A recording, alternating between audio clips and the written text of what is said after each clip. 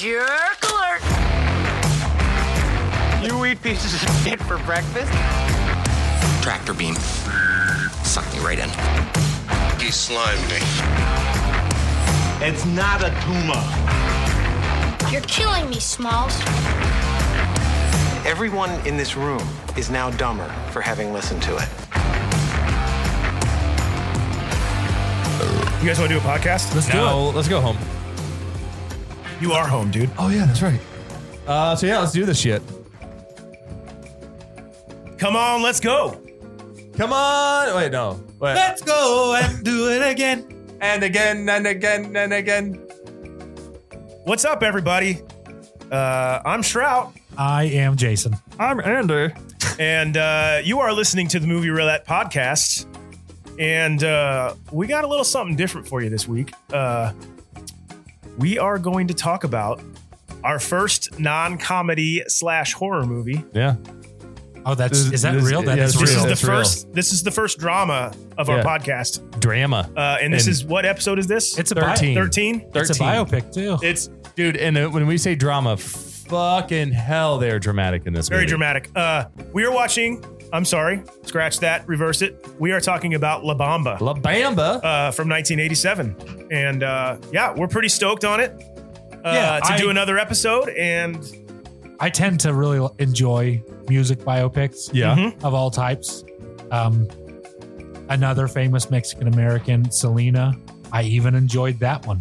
Is that the one with J-Lo? Yes, No. it is. Yes, and she kills it. Okay. There's just, I only say that because there's echoes in this movie that remind me of Selena, even though this came out first. There's just, like they're struggling with the Mexican American artist. And at some point they're confronted with needing to learn a song in Spanish, and they're conflicted because they don't speak Spanish, but they want to do it authentically for their audience. And I noticed in both of these biopics that there's a scene that portrays that sort of a thing. Can I say you're going in pretty deep on the intro? No shit. Yeah, he's gonna edit that out, and he'll put it where it's necessary. So anyway, we have watched and are today discussing La Bamba, and I think the next step would be to cue up our shot. How about it, boys? All right. What are we shooting today, Andy? We're drinking ourselves some good old chicken cock. So chicken cock Kentucky straight bourbon whiskey. It's supposed to be really nice, really good. So we just cracked the bottle efficient tonight. today, and we've already poured our shots, so you don't have to listen to us pour them. So here we go, boys. Let's take a shot. Cheers, salute. Zinu. Oh, that is really good. Yeah, that is pretty good. I see the chicken cock. I totally taste. I taste the chicken cock. I taste the chicken cock. I always taste chicken cock. So. Oh yeah, you have that thing. Yeah, I do. So Andy, there it is. So he didn't do that. We need to get really shitty bourbon. So he makes the faces. Yeah, but the listeners can't see his face. I know, but we can. It's funny. Maybe everybody knows me. Maybe knows one day, face. I can't help it. By the way, maybe one day if we turn this thing into a video podcast as well, we need people to listen. But I think Andy, why don't you tell us about the movie? Oh, the movie that we're talking about tonight, La Bamba, starring Lou Diamond Phillips, S.A. Morales, Rosanna DeSoto, Elizabeth Pena, R.I.P., Danielle Von Zerneck, and Joe. I'm gonna fuck this one up. Joe Pantoliano. They call him Joey Pants. Yeah. Joey Pants. Okay. He was Francis in the Goonies. No, I understand. I know who he is, but I suck at saying his name. That don't even wear a toupee. He's Francis Fratelli in the Goonies. For those who don't know by name, he's great. And it was written and directed by Luis Valdez. It would either be Louis or Luis. Yeah. So and with the Not Valdez, Louis. I think it's Luis, because Louis would be Italian. And then I don't think it's S.A. Morales. I think it's S.I. I've never heard of a name as S.A. and that's E.S.E. So just, a little bit on your grammar there, bud. Well, see, my grammar is in the English language, not in the Spanish language. Okay. So speaking of, well, you said Pena, correct? Pena. You didn't say Elizabeth Pena. Enya. It had the Enya in there. Not it doesn't have the tilde over it. Here, that's what it's called. It's called tilde. I totally fucking forgot about that. It is Pena. Pena. Yeah. But we did go to high school with some Penas, and that's probably why you know it. It's not because you're knowledgeable of the language. It's because we Shout out Joe Mike. So there's this teenage Mexican guy, poor dude, works and goes to school in California in like, I don't know, 50s or something like that. He plays music in a band and gets, found or whatever. Kind of like my cousin Cletus.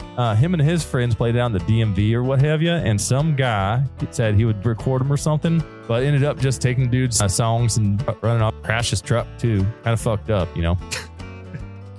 Anyways, this Mexican kid gets found and starts making hits on the radio and stuff, becomes a big deal, And then some other stuff happens, rich and famous stuff. And well, he made a song called La Bamba or something like that. And a couple of others, they good. I like them. Tap your foot to them or what have you. Listen, find out what happens. Cause if you don't know, it's kind of fucked up at the end. It's you'll be surprised. And, so take a listen. And shit. Yeah. Take a listen, shit. That was actually really beautiful. Was it? So I'm having fun with these. I'm having fun with them. So and speaking of having fun with it, I actually enjoyed watching this again. It's been a long time. I enjoy a younger Lou Diamond Phillips. I was a big fan of his work in Young Guns as well when I was a child. Did you know that this was his first major role? I think I did know that in my research afterwards. Yeah. But I was curious. I felt like from the reaction when we rolled this that Shot had not seen this movie, and I am curious, had you seen this one? I actually, I don't recall ever seeing it. I have zero recollection of it, but I do. So in our drawer in our entertainment center when I was a kid, we had all of our VHS. The VHS drawers. Yeah, everybody had that. And we had La Bamba that was in my mom's handwriting, and in parentheses Lou Diamond Phillips. LDP. And she had recorded it off of something because it was like a blank tape with like her handwriting on it. Mm-hmm. And my mom loved Lou Diamond Phillips. She talked about him all the time, and she always talked He's about a sexy this movie. dude. I would like him. Interesting. So yeah, I didn't actually, to my knowledge, I'd never seen it. Now I might have as a kid, just have it parents playing it or something, but no memory of it. Like watching, like no scenes that were like, oh yeah, like no, nothing like that. Absolutely not. No. So that's cool. That was a surprise. I mean, for you. there was I know the story of Richie Valens, right? Oh, so I was familiar with some of what was happening, and I knew what was coming and all that, but I had never seen the movie. Yeah. So Well, it was probably a fun kind of retelling of the story because, in true Hollywood fashion, this movie. It breezes through like kind of the important moments. It's really set in just a couple of year time span from beginning to end of the movie. Literally a year. Yeah. Literally a year. Was it? Okay. No, a little bit over a year. I think it was 57 to 59. 57 to early 59. Mid 57. It was summer 57 to February. I think you are right. So we're just 59. under 2 years, Right. but we're right. It's a very short thing. So, in his like career, from like the first 8 months. 8 months. yeah, until when his he got death. signed, Yeah. which is just that's the tragedy in the story. And I will point it out when we get to it, but there's like a lot of things that are done out of. Yeah. Okay. Good. Yeah, because that's one thing I did want to kind of pick at this. Since this is a biopic, we all know that there was going to be liberties taken to tell the stories. Yeah. So it'd be nice if we can kind of sort out like maybe what really happened in certain situations. Right. Though there wasn't as much fucking as I thought. No, and that's I was The family digging, played a big role. I was in digging this movie. and like it was like fuck. So like, but yeah, I know when this ran, I was like fucking stoked. I was like, yeah, like I love it. To this day, I still love Richie Valens. Like I love his only album he made, and like that kind of brought me into like other like Buddy Holly, things like that. Yeah. So They actually made 2 albums, 2 studio albums, and then there's a live album that came out after his death. well, I'm just saying, From like his junior high. he only recorded enough for one album. Like he did do this like I think it was It was he two. It was recorded two like studio albums. 26 tracks, and I think he wrote 21 It's like of them. it's like 12 and Okay. 12 Which, or something on at the the album. time, writing 21 of those songs. yeah. Double especially checking on such a that. short I thought one, it was pretty just crazy. one. I thought it was just one album. Like No, I mean the Delphi self-titled one. I think that was the self-titled one. It was Delphi. That was the one with all the bangers. the Delphi Look, come on, record. let's Yeah, go. there's his first one released in March of '59 was called Richie Valens. That And was the after- second it- one it was called released- Richie and released October of '59. So it was released post mortem after, yeah, because it was like Sublime essentially. He got big, and then died. Yeah, he died before the label Like, before had before- got all the promotions Yeah. ready. And Yeah. started He to push the died. He record. died before either one of them came out. No, I know, and it's sort of like I mean, But there were radio singles like Right. like crazy. yeah, like "Come On, Let's Go" was the big one at first. and then Donna. Yeah, Come On, Let's Go, I believe. Was that the one that was an instrumental? And then no, Come On, Let's Go was like, come on, let's. No, it was meant to be an instrumental. And we went in the studio, we started recording, and then really, Bob Keane was like, all right, so we need some lyrics. I didn't do any of that kind of deep track. Like I leave that stuff up to you guys. I'm too fucking busy. So yeah, he's still. I mean, there's half of his first record was written by other people. With a couple of them he co-wrote, and then the rest were his. Okay. But his second album was basically, there was one song that he had no part in writing, and the other 10 songs were him. I'm excited to 2 songs. I'm excited to hear a lot more about like the recording process, because you guys have been a lot more involved in all that shit than I definitely ever have. Yeah, especially and like you have something pointed out on here, like a term that I guarantee you nobody else knows about. I'm interested to hear what it is, because I don't know that I did that. And I didn't call it out on the text line or anything like that, because I know that you called it out, or you put it in the thing. I'll be able to explain whatever it is, I'm sure. Speaking of, you want to get into it? I think we can. Should we get into our scenes? Yeah. I think I'm first. You are first, Shroud. Okay. La Bamba opens in Northern California. It's summertime in 1957. A 16-year-old Richie Valenzuela has just woken up from a nightmare involving a plane crash above a playground. We see that he is a farm worker with his mother, Connie, and they live in a work camp with the other workers and have formed a tight-knit makeshift village with the laborers and their families. Then Richie's older half-brother, Bob, pulls up on his motorcycle to reconnect with his family after being released from prison a year ago.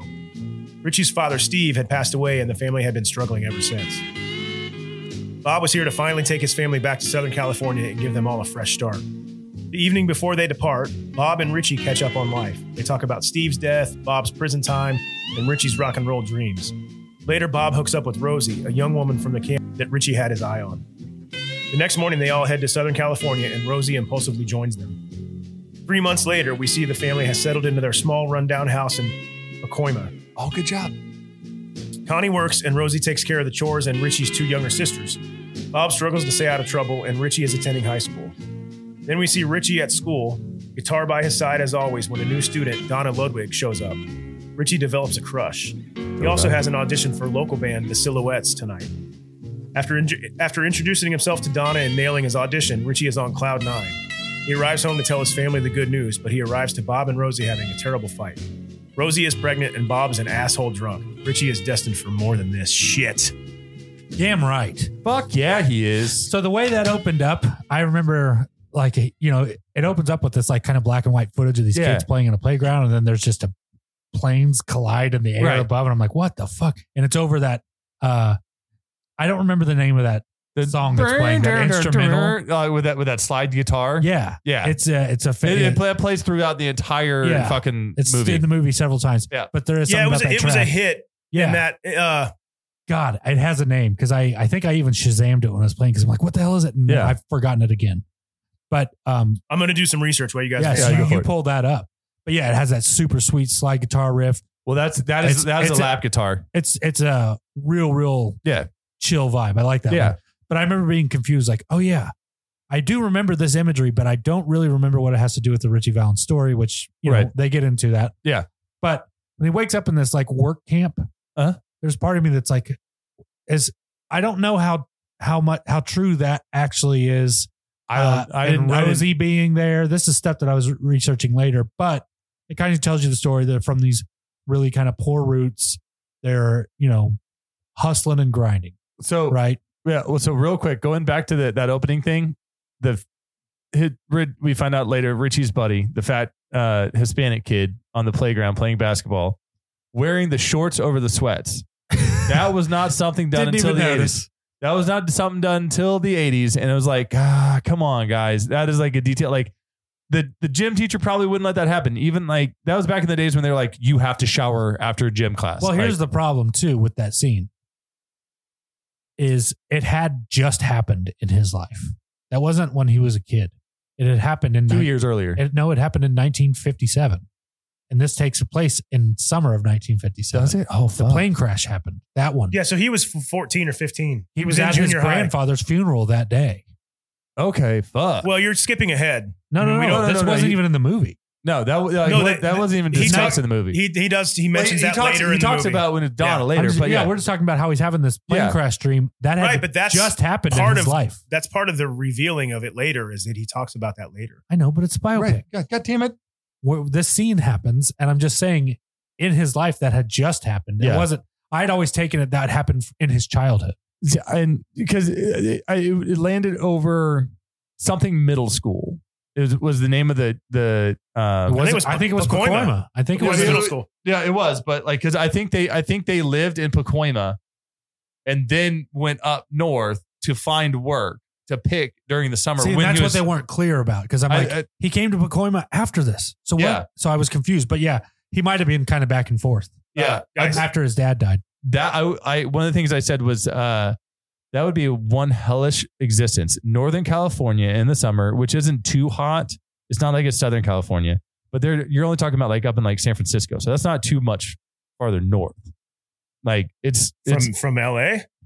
Yeah. Oh, there's a lot of space between the two. I understand there's a lot of space, but but we're not talking like up to like fucking Oregon area. Like it's living in a camp in a tent city essentially.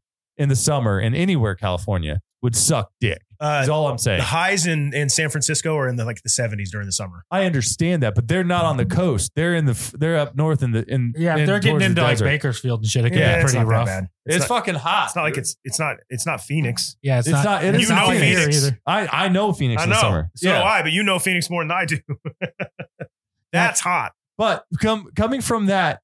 Can we just talk about like getting the dick slap in the face of the La Bamba title graphic coming out of nowhere?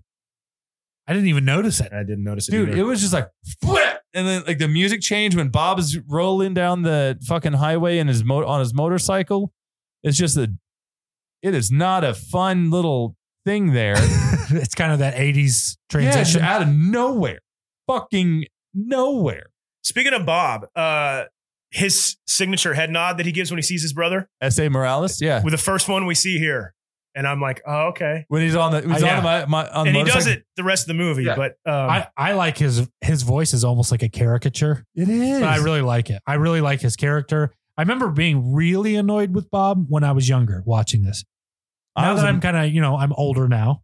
You are? Yeah, a bit. Is that how time works? Kind of. But now I kind of see his character for like what he was to their family. Like he was going through some shit. Especially Richie and him had a different father, and he saw Richie's father as a father figure to him, but he also kind of felt left out. Like, he wasn't a dad to him all the time. So he's just really searching for his place. He's like kind of fucked up mentally. He's like, he's a lost soul kind of a guy.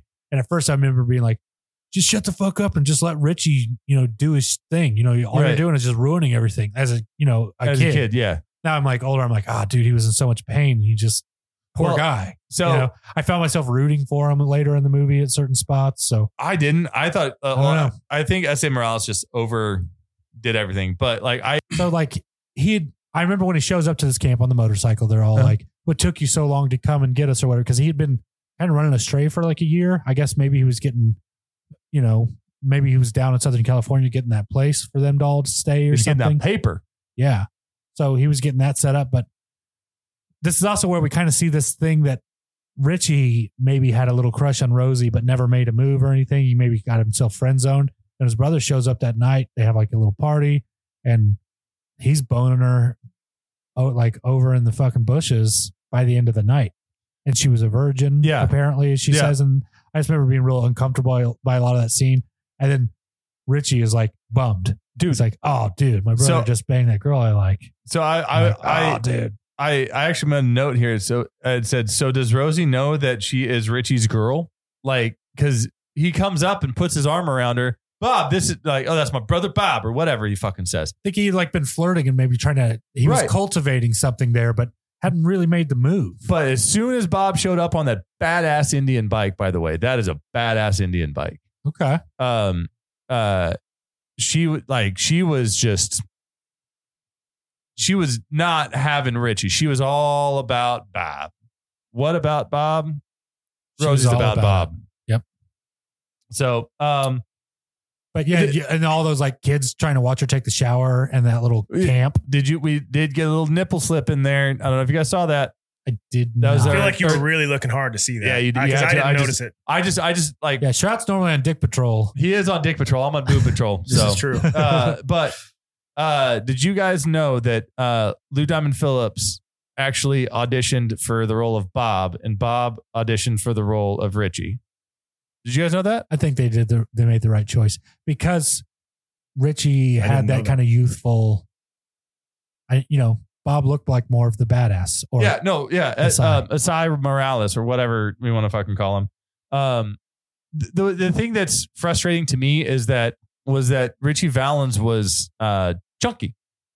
He was a little chunky. Yes, in real life he was. But Lou Diamond Phillips is sitting there just 6-pack, blaring fucking nice Hollywood. biceps. They're trying to make people more interested in Richie Valens. I think. Understand that, but and by the way, give him a little pudge, man. Give the pudge some fun. None of what we're hearing, the audio, is Richie. It's not his voice. It's not his band. They're all recreations by Los Lobos. Yeah, I love Los Lobos. Boy, did they kill it. Dude, because my God. Loved it. The actual musicianship of the tracks that we are hearing, the guitar work, the vocal work, I'm thoroughly impressed. I know they're huge, and I know they're great. I believe they're still around today. They are. That work that they did in that movie is just fucking cool. Oh, it's so good. It's such cool, like a cultural phenomenon to be the guys tapped to do that job. And I just thought they knocked it out of the park. Speaking from a musician's point of view, fucking big ups to Los Lobos. They killed it in this movie. I just wanted to, did you guys notice one of the best quotes of the movie in this scene? Maybe. When Richie tells his brother, he said, "My dreams are pure rock and roll." Oh my God, I did. I wrote that down and I was like, holy fuck. Bob is over to my, like I have it written down somewhere. I was like, God damn, dude, like chill the fuck out. Yeah, it was kind of cheese, but like in a way of, they're really setting it up because of the way he walks around with his guitar everywhere. Here it is. This was all he cared about. For real. At this time, this was like, he woke up thinking about rock and roll. Well, he went to school and that was his identity. Even so far as when Donna showed up in his class for the first time, she's the new student, and he's like, damn, who's that? And he goes to introduce himself to her. He's like, hey, they call me High Tone. And he's carrying his guitar around his back at school. Apparently he really did do that everywhere he went. I thought it was bullshit Hollywood stuff. I like some interviews of real people were like, yeah, I remember you show up at school carrying this guitar around. I was like, holy shit, he did that. I go, everything is so dramatic in this movie. My dreams are pure rock and roll. And I mean, it was like they're overlooking the valley and everything like that. They're on top of the hill. It's just like, come on, guys. Like, well, I never noticed it before. Like this is but we me, also like, got with the critical eye. We also got a middle finger trick from Bob. Oh, that was a good middle finger trick, by the way. Yeah. Like that was that. Like I loved Bob in this scene. From here on out, I have some things to say. So okay, I mean you can like, hit Bob with speaking of, I'll talk a little more on Bob later, but I'm kind of with you. Yeah, so like there are times when I start to feel bad about it. Yeah, because I kind of understand like the character of Bob in real life, who he was. Yeah, you're just pointing at shit and making a face. This means nothing to me. The worst makeout scene, like, because I'm like, I have some things to say about Bob. Worst makeout scene with fucking Rosie ever, and like that we've had to deal with. That was so uncomfortable. That makeout scene. Oh, in the beginning. Yeah. Well, because that's what they're illustrating. The reason it was uncomfortable because they're showing the dynamic of a man who's been to prison, who's lived, like he's a grown ass man, and he's about to fuck a virgin. Yeah. And she is uncomfortable. She is young, inexperienced, and that was the dynamic you felt from the screen. They did that on purpose. I thoroughly believe it. Because he was really taking her innocence. And I think that was something that Richie's character, they were innocent young kids together. And I think he liked her. His brother just rolls up on a fucking motorcycle and bangs her. And he's like, well, hey, shit. They don't ever reveal his age, like how much older than Richie is. His brother? No, they don't. I think he's like 2 or 3 years older than him. I think though at this point, he's in his early 20s and Richie is at this point in the movie, I think he's 16 years old at this point of the movie. No, he might have been 15. But I felt like because he was 57, he died at 17, so he had to have been unless his birthday is between February and summer. Yeah, he was probably 15. His birthday was May of 41. So then you were right between February 16. So he was 16. 57. Yeah, but because of the months, he's still 17 when he dies. He's 3 months away from turning 18. Real quick, what? Her dad, Rosie's dad, tried super hard to keep her. Rosa! That's it.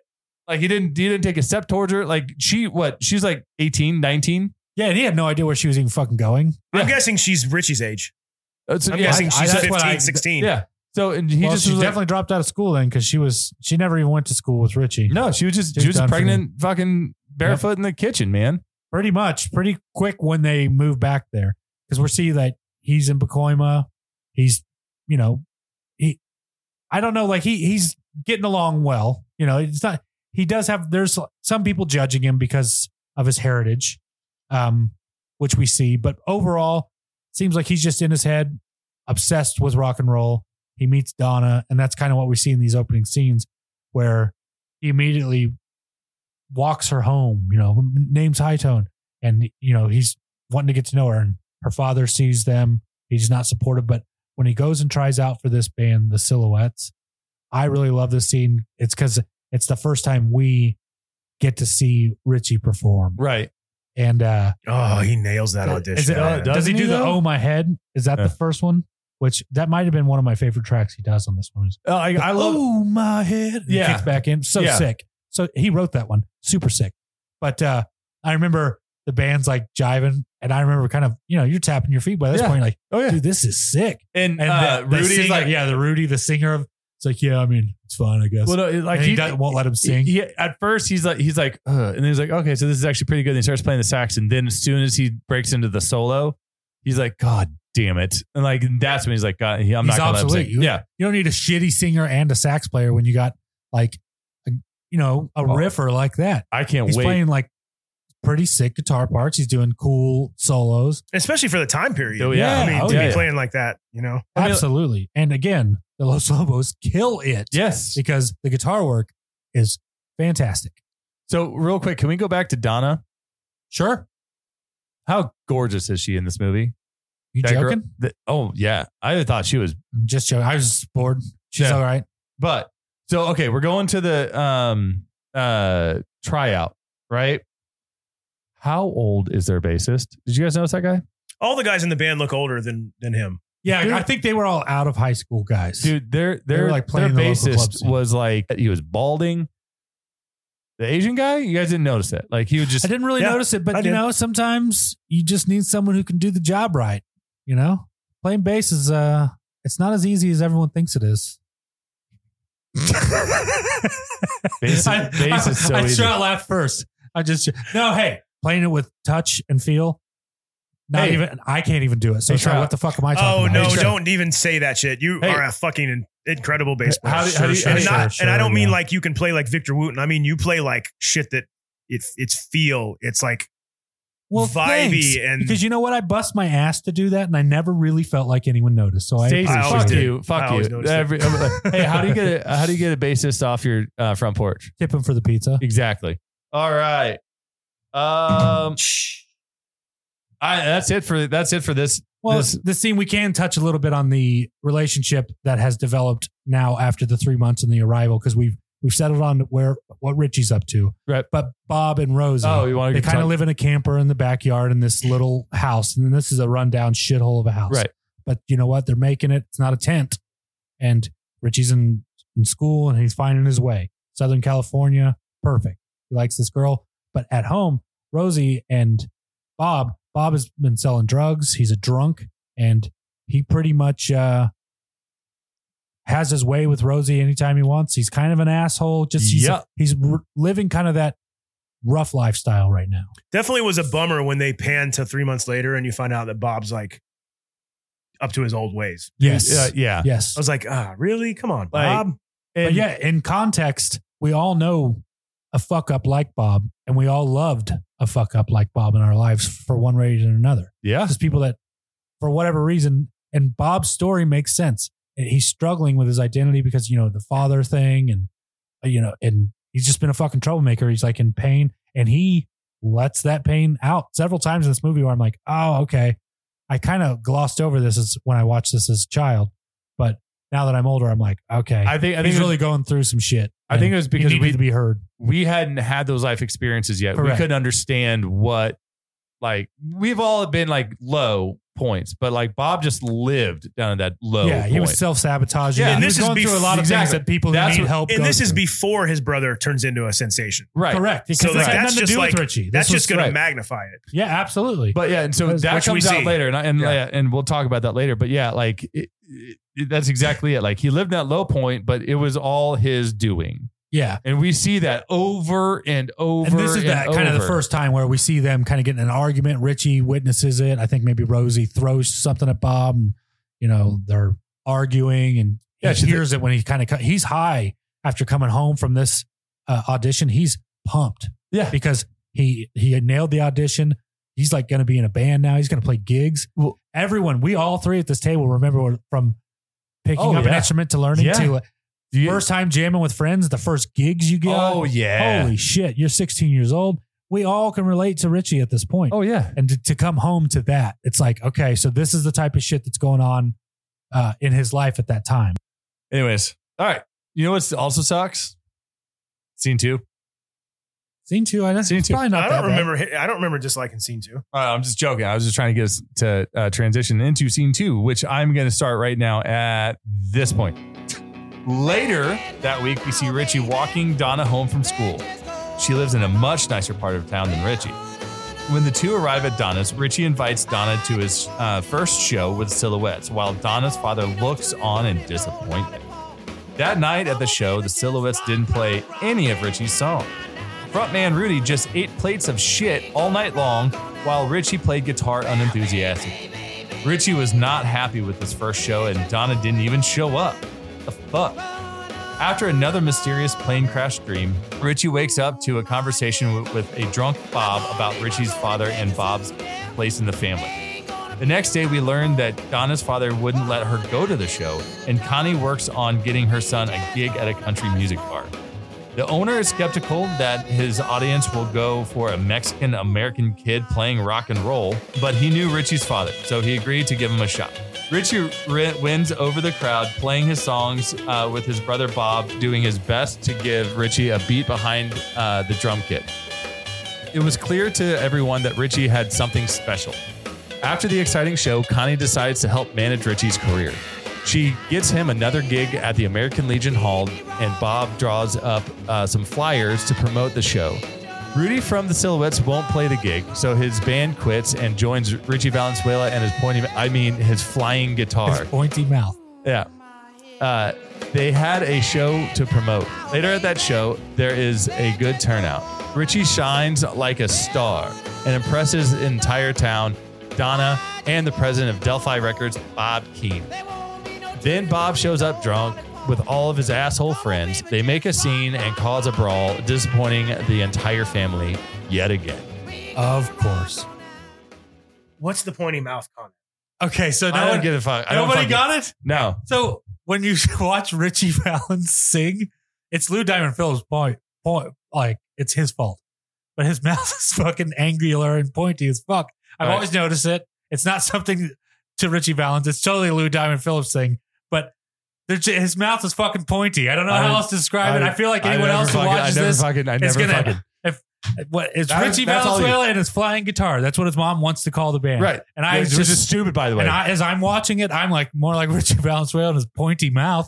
I thought it was pointy, and I was like, everyone's gonna know what I mean. I didn't notice that. I guess you know what? Everybody's gonna know what you meant by it. Like, if you just go back and watch a preview for him singing La Bamba, you're gonna notice that he's got corners. It's angular. There's just you cut yourself on that fucking thing. So, but it's supposed to be Richie Valenzuela. You know what? I tried to understand it whenever I pre-read the thing. I was like, all right, dude, I'm gonna go with it. That's hold on. We're just I do want him to look it up because now that I say it, maybe you'll see what I mean. Yeah. I don't know. It just comes across while he sings. His mouth looks weird to me. Just fucking play it. Just play that. No, play that fucking that first one it was just right there. Oh, but so we get to see Sam Anderson in this first little scene. Pamela Anderson? She was way later. That's like barbed wire. The dude from Lost. Gene from Lost, isn't it his name? Gene from Lost. Never watched Lost. you and I did, but Jason. Yeah, you missed a really good first 3 seasons and then a really bad. Maybe the first 4 were great. Yeah, but it was the Donna's dad. He was Gene or something like that in Lost or whatever. He was what. Stop being so selfish, Gene. But yeah, like he is such a dick. Like because you admit like you see how he feels about Richie without even seeing him from closer than 100 feet away. He looks at He's like, what is he, Italian? Yeah, he says something like, he does an Italian a hard boy? eye on that Italian. Yep, it was the 50s though. Yeah, this fuck is him when, and his racist ass. He is what made America great again.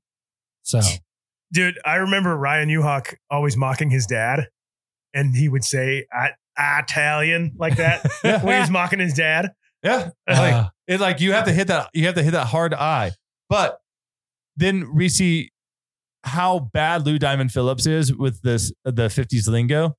Come on. Are you going to come to the showdown? It'll be a real gas kitten. Oh, dude, that was brutal. That line, I'm like, oh no. I wrote it down. It gave me, it's my first note from this scene. Chills. It gave me Deuce chills. What? Like he does. It'll be a real gas kitten. And I'm like, no. Thankfully they didn't do any of that the rest of the movie. No, he does. There are he more. Calls her kitten again later. He calls her kitten again later, but there are more. Well, there's nothing that sticks out like that then. Because I have them written down for you though. In the context of him saying that line, it's not even like it'll be a real gas kitten. He goes, it'll be a real gas kitten. Yeah, please come. It's like super like weak. Yeah, it's delivered strange too. It didn't feel natural at all. It seemed like he rehearsed it, like the character, like Richie Valens. If he delivered it in that way, he thought about it in his bedroom for hours before he actually said it to her. It just was, oh no, like you're embarrassed for him. Like don't. It's kind of like George McFly going up to Lorraine in the diner. My density has popped me to you. Like, what? You're friends with Calvin Klein. But yes, I'm George McFly. Your density. I mean, your destiny. But like, all right. So before we leave this little quick thing, dude, LDP can fucking jump. Did you see like how, when she was like, yeah, I'll definitely go. And he gave her the address or whatever. And then she walks in and he's so excited. He jumps up and hits the tree. Dude gets some air under him. Like dude's in shape. And I kind of feel like the real Richie Valens. Nah. No, I don't think pudgy little Richie Valens could do that. But LDP, who like has nice little tight little butt right there, he could get the. You had always been saying that. I have always said that. He got me in Young Guns. So yeah, after that scene, we get to see that now he's at the Silhouette show. It's like a garage show. Yeah, where we get to see the top of their bassist's head because he's balding more than I am. And Rudy is bumming people out. Dude, yeah, he bums me. He's off key. I can sing better than him. He's off key. It's brutal. The songs they're singing suck. And then when he started doing that like experimental scream shit, like it you know what it was? It was Yoko Ono.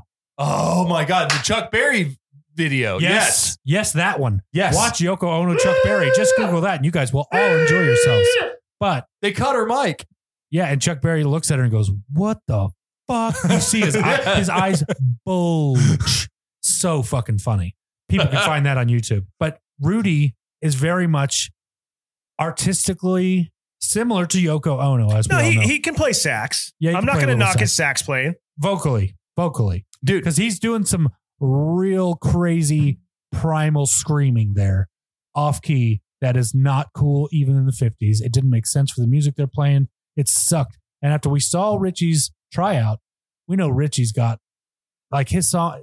It'd be so much of a banger if Rudy wasn't threatened by Richie's existence, because he knows that like he just basically hired John Paul and George, and he's Ringo as his fucking guitarist, and he's over there being like, I can't let anyone hear that there's an actual talented singer-songwriter in my band, so I'm just going to get up here and eat shit this whole garage show. Yeah. And Richie was bummed. His mom was at the show sitting out in the car, and so was Bob. They were just waiting to hear Richie, and he was just sitting there playing guitar, looking bummed as fuck.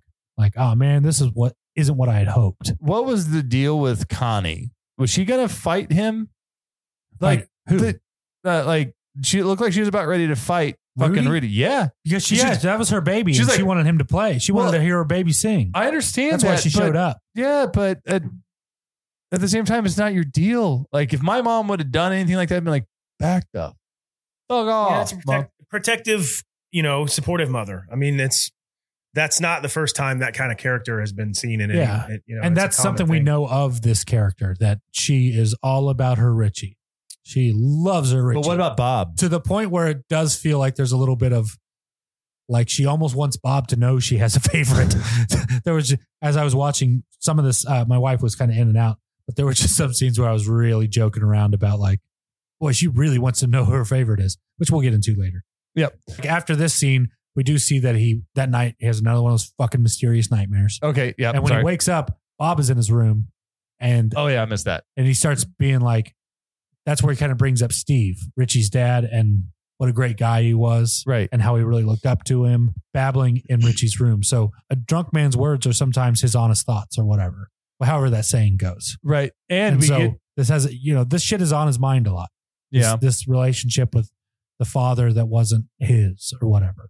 Well, we also get another person that thinks that LDP has a great ass. I've got the quote if you want it. Go for it. You better keep your ass to the wall. I'm so messed up. I might mistake you for Rosie. Yeah. So it's not just me. It's not just me. I did see that. And I immediately thought of Andy's longtime love for LDP's ass. I thought it was funny because you can bounce a quarter off there's that not shit, a lot of man. comedy in this movie. And that line is pretty funny. Well, I'm trying. Yeah. And then he goes on to be asking Richie about, like, if he's been laid yet, and talking about hard-ons and shit. I'm like, this is getting kind of funny for a minute. Yeah, but that's also that kind of levity of, like, this is his older brother who's just you know what you need, kid? Like, have you gotten laid yet? Have you been laid yet? Have you either of you guys? Have you taken a bite from the apple? I'm still a virgin. Same. Yeah, me I too. have a kid who is just weird. My wife is frustrated and my daughter's confused. It's a weird thing for all of us. I'm going to be 43 in a few months and I am still a virgin. I know that's what this was the Virgins Club, but we just turned it into a movie podcast. We started talking about movies. But so then we go to the bar, like where he plays that Buddy Holly song. And so we got a song from Lubbock, Texas, I love that Buddy Holly song. All my love, all my kisses. You don't know what you've been missing, oh boy. Oh boy, when you're with me, oh boy. I liked Bob singing the backups as he's playing drums too. That was funny. Yeah, and for someone who can't play, he did the right thing. Yeah, kick. And then snare, he had the snare and the hi-hat on that downbeat there. Just that's fine. That's perfect. all you need to do. You can't play drums. Don't try. Before they go in there, we get a good quote from Bob. What are you going to play? Boney Maroney to these shit stompers? What is Boney? Oh yeah, I don't know what Boney Maroney is. So I know a girl named Boney Maroney.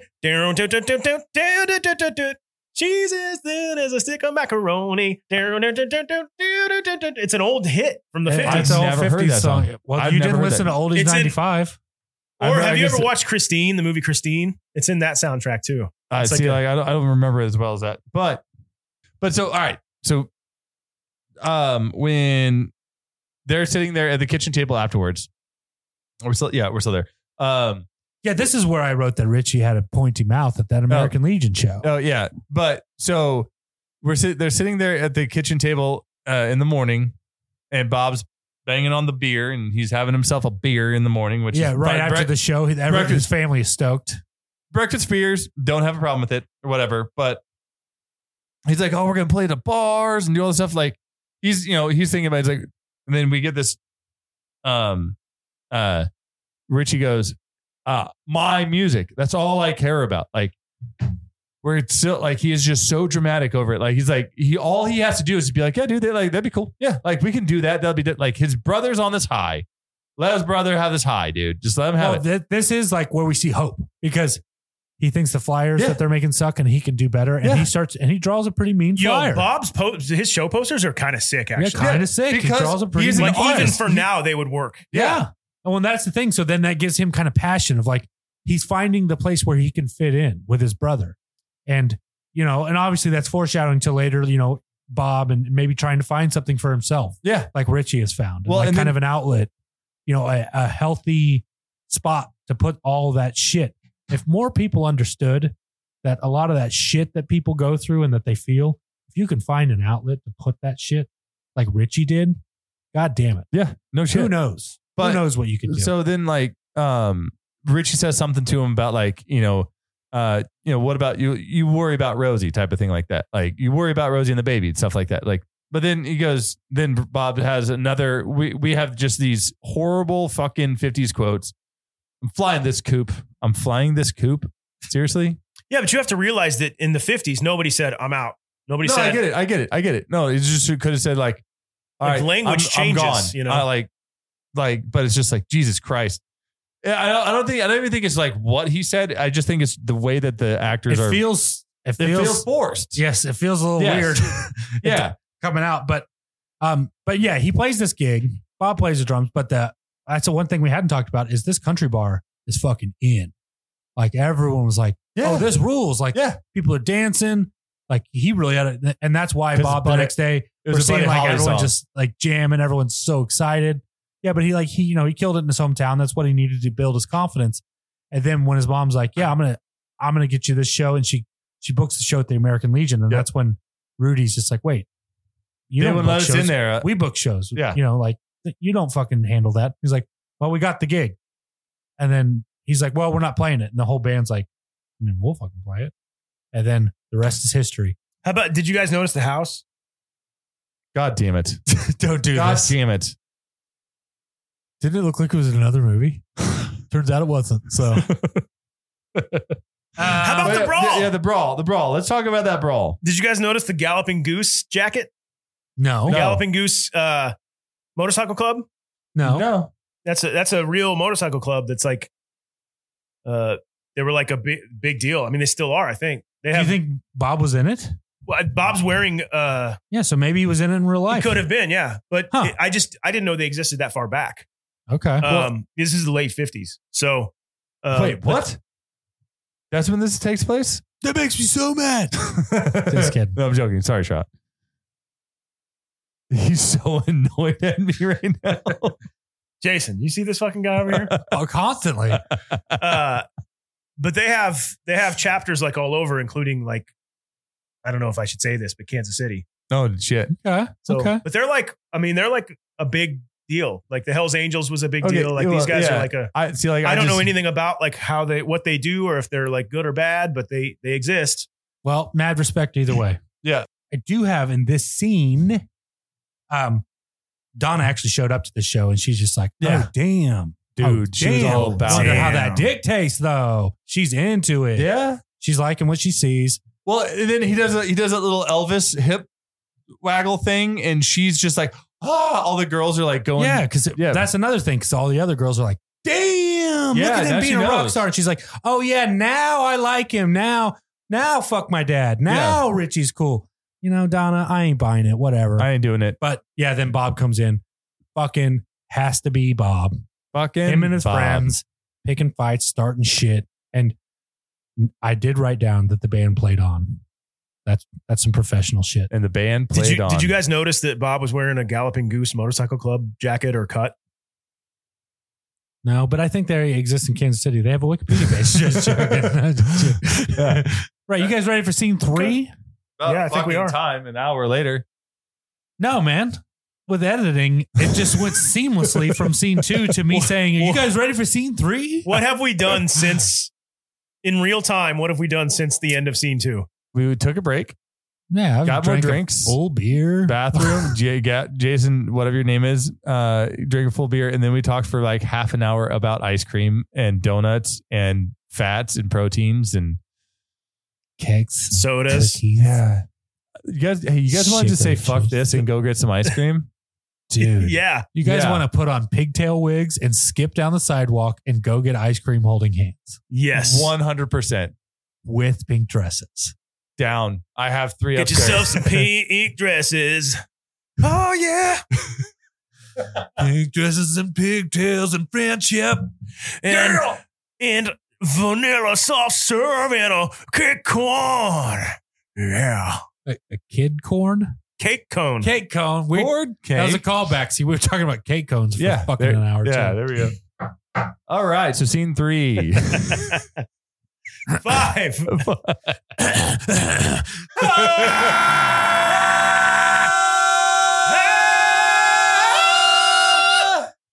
right. Now that Richie has his music career moving in the right direction, he goes on a drive with Donna in her new convertible. He asks why she has been so distant, and we learn that her father doesn't approve of Richie or his lifestyle. He wants to become official with Donna, and she agrees, even with her father's attempts to stop them. Meanwhile, we see Bob is growing more interested in cultivating his talent for drawing, and Bob Keane from Delphi Records approaches Connie with an artist development offer for Richie.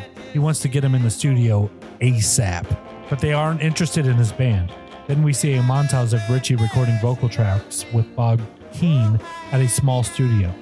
His relationship with Donna is moving forward, and Bob enters and wins an art contest. Things are starting to look up. Then we finally get an explanation for the mysterious reoccurring nightmare. When Richie was a young boy, 2 planes collided above his school during recess, and his best friend was crushed by the wreckage. Richie was at his grandfather's funeral that day, otherwise he probably would have been killed too. But he cheated death from a crashing plane, so Richie was destined to be a star, and stars don't fall from the sky, right guys? No, they don't. Foreshadowing. Anyway, we also learned that Bob is still feeling empty after winning his art contest, and he and Rosie are still in constant battle. But the good news is Delphi Records wants Richie to sign a record contract and record at Gold Star Studios in Hollywood. What? After 60 takes, Richie finally gets his first single recorded. He also gets a new stage name, Richie Valens. Put a T in Richie and drop the Zuela and end it with an S. Richie Valens. The whitewashing of his name. Jesus. Yeah, what a nice, ethnically ambiguous name. Perfect for the 50s. Meanwhile, we see a montage where Donna's father is making it harder for the 2 lovebirds to stay together. And Richie begins promoting his first single on the radio. We see that his popularity is growing, but he still keeps trying to see Donna. A heartbroken Richie begins writing a song for Donna and plays it for her over the phone. She loves it, but her dad is such a dick. If Donna's dad. If Donna's dad was in Flavor of Ice Cream, he'd be Pralines and dick. All right, so the thing that I was talking about, But from his point of view, he is I'm just joking. He's just trying to make America great. he is just he didn't do it with the right accent on that one. Her racist fuckwad dad belongs in 2023, doesn't he? Yes, he does. Hey, he's just trying to keep his blood pure. I'm just joking. Jesus Christ. Oh God. Well, I'm really trying to steel man their argument here. I really want to understand. I do have something here in a bit. I think when we get to it, but the thing that I was talking about earlier that is something that you would say that nobody else probably would know about is the artist development deal. Oh yeah, because I didn't specifically say that, but here's what I noticed from my knowledge of it.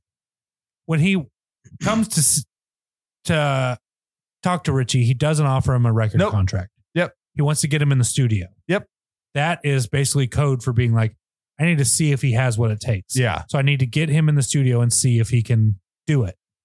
But more or less. But yeah, so like that, and like they offered him the contract after those sessions. He was in a low budget, just basically kind of a home studio, something makeshift that Bob had set up. Yep. Where he will come and cut demos, which demos are just strictly for his bosses, decision makers, normally in those situations. Here's the song we want to work on.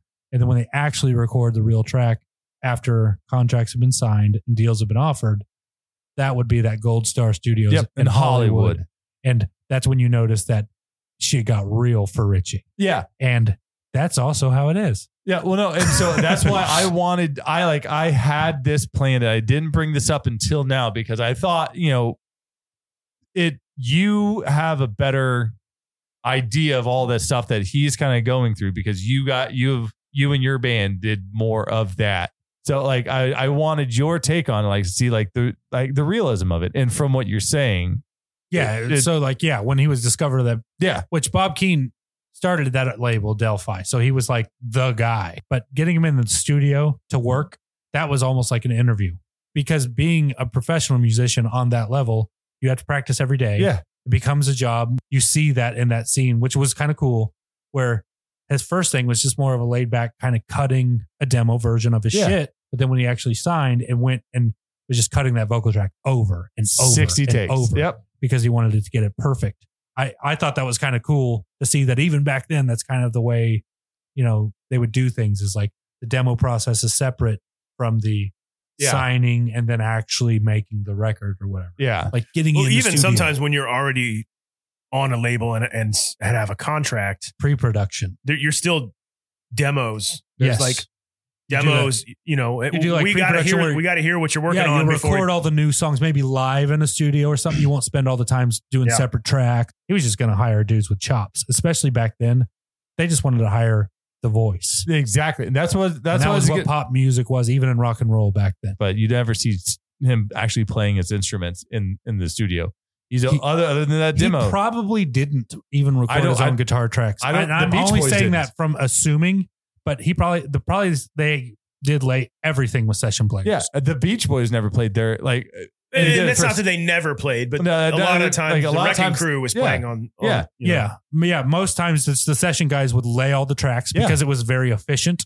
It was and when they didn't have the quote artist in the studio and the producer could work with session guys, they could just nail the track out and have it done. Decisions made, which is what they wanted. And then they just bring in the vocal tracks. And then they bring in the vocal. we changed this verse over this way, and we like added this bridge here. Need you to do this part now. Yeah, like that type of stuff. They would rework the songs, especially back then when you're making a pop star. The pop star needs to be able to sell the vocal, but also when they're a star, they have a look, they have a charisma that is going to sell the record. It's going to sell the artist. Yeah, everybody's making money as long as that person can nail it. And when you're a record label, that's artists. what you want. You don't care about the chemistry of a band or anything. You want to make money. Yeah, correct. That's like that. That's sometimes in certain cases, like maybe a Grateful Dead or something, where and that's just an extreme example where the chemistry and the jam of the band and the musicianship is kind of part of built into the fanship.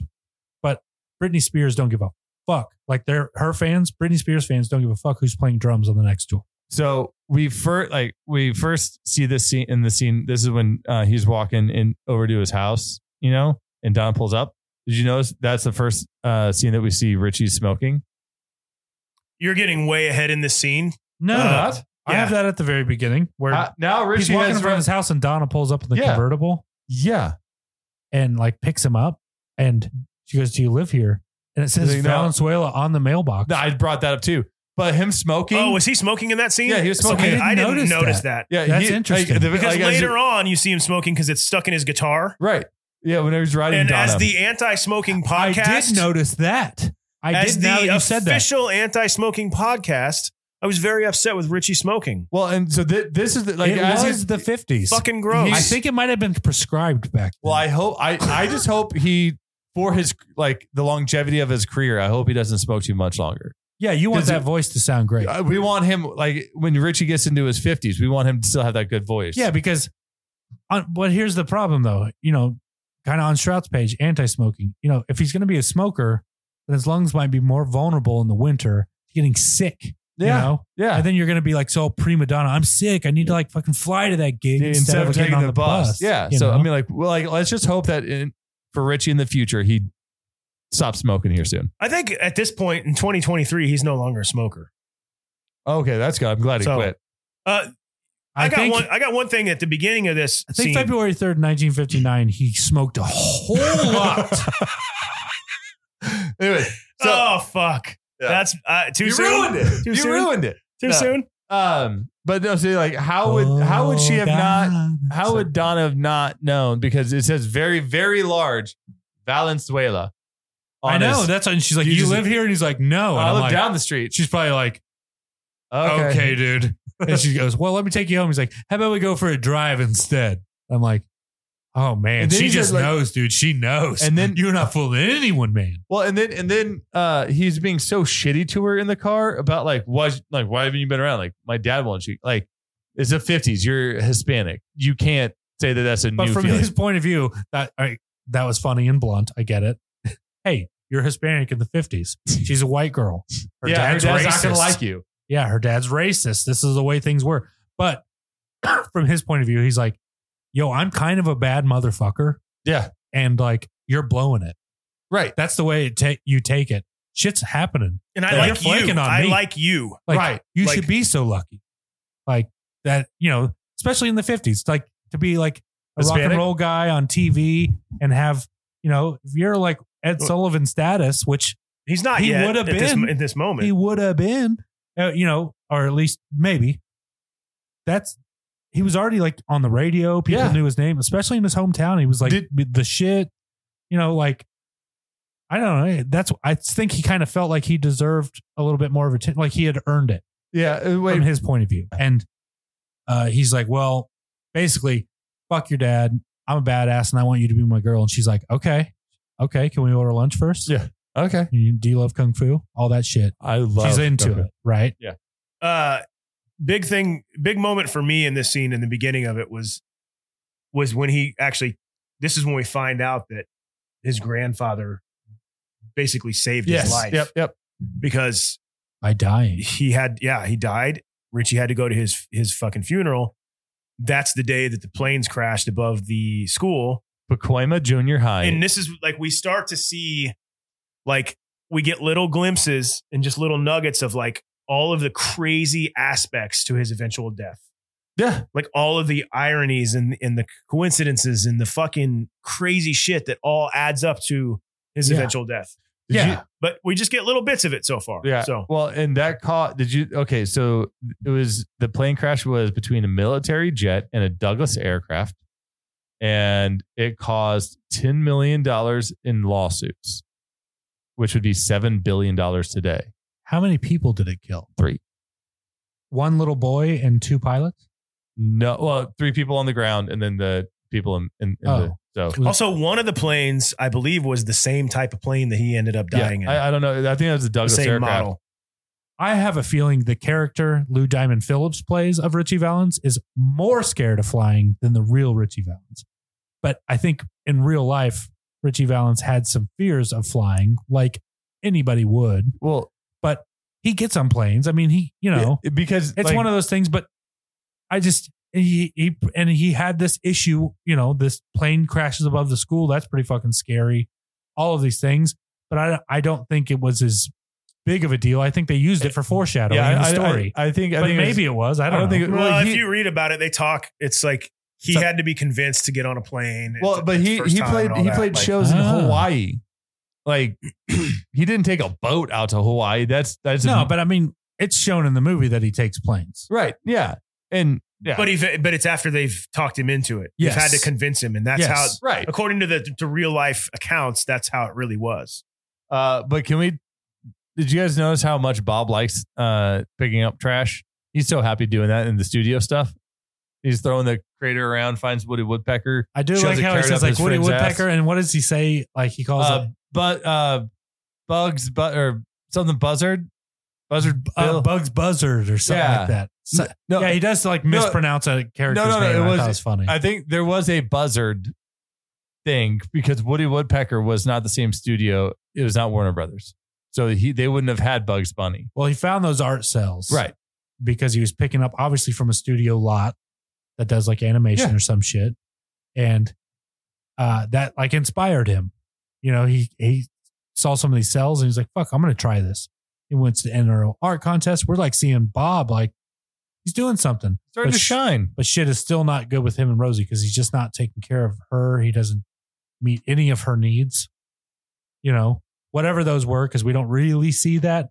We just see that he is just not like the most attentive man to. It's almost like he has like his woman. He had like a tragic like childhood or something. I don't know. Did you guys notice the food at Connie's Diner? Man, it looked good. But all right, so then he's in the studio, right? Lou Diamond Phillips or Richie Valens does the thing of he gets his mouth pointy and sings. Yeah, he gets his mouth pointy and sings, but he goes. I hope other viewers know what I'm talking about because I feel insane because you guys are like I still don't. I don't fucking. But there's something about his mouth. Lou Diamond Phillips' mouth never looks like that ever, except for if he's singing, playing Richie Valens. Well, God damn it, it's just pointy and weird. It's I don't know. Just not. I don't know. I fucking don't. You know what? Well, we brought. I don't know. The scene I don't know. the scene that we looked up on YouTube. He didn't really do it that much. He didn't. But maybe he does it in an earlier scene. In that earlier scene when he plays with his brother playing drums, that's where I wrote down that his mouth is pointing. Well, but shit, I don't fucking know. To me, even in my memories, just everything's really pointy. Maybe you were high. So I wasn't really going like with the whole thing. I was so saying possible. Like right at the very beginning, he's like, "Oh, I can't use the band." He's like, "Oh, he's like, what's more important, your band or your music?" And he's like, "My family." Like, all right, that was the start of the that would be a good example of like that was a total bullshit line from Hollywood to advance the story because they needed to show that his character wasn't being a selfish asshole when he left the band. Right. To pursue. Nobody would think that. I mean, that everybody. Exactly. Well, to get the nuance, to not have to explain the nuance, just make it be like. Yeah. But like, and so the whole thing, like I wrote down, I didn't think of it from that point of view. I wrote down there, it's a few seconds of conflict that didn't need to be there. So when you guys are giving me bullshit about like having a concise thing with the whole VFW or whatever the fuck they were at, like, they didn't need to have that conflict in there. They didn't need why he left the silhouettes? Yeah. They didn't sure. They didn't need to. Because then that would have been left open. Like, but he's already, him and his band performed, but his band didn't get signed. He did. Right. No, but as a solo artist. And I get that, but they didn't need to put it in there because he's done things on his own in this movie already. That has already been established. He did that bar scene.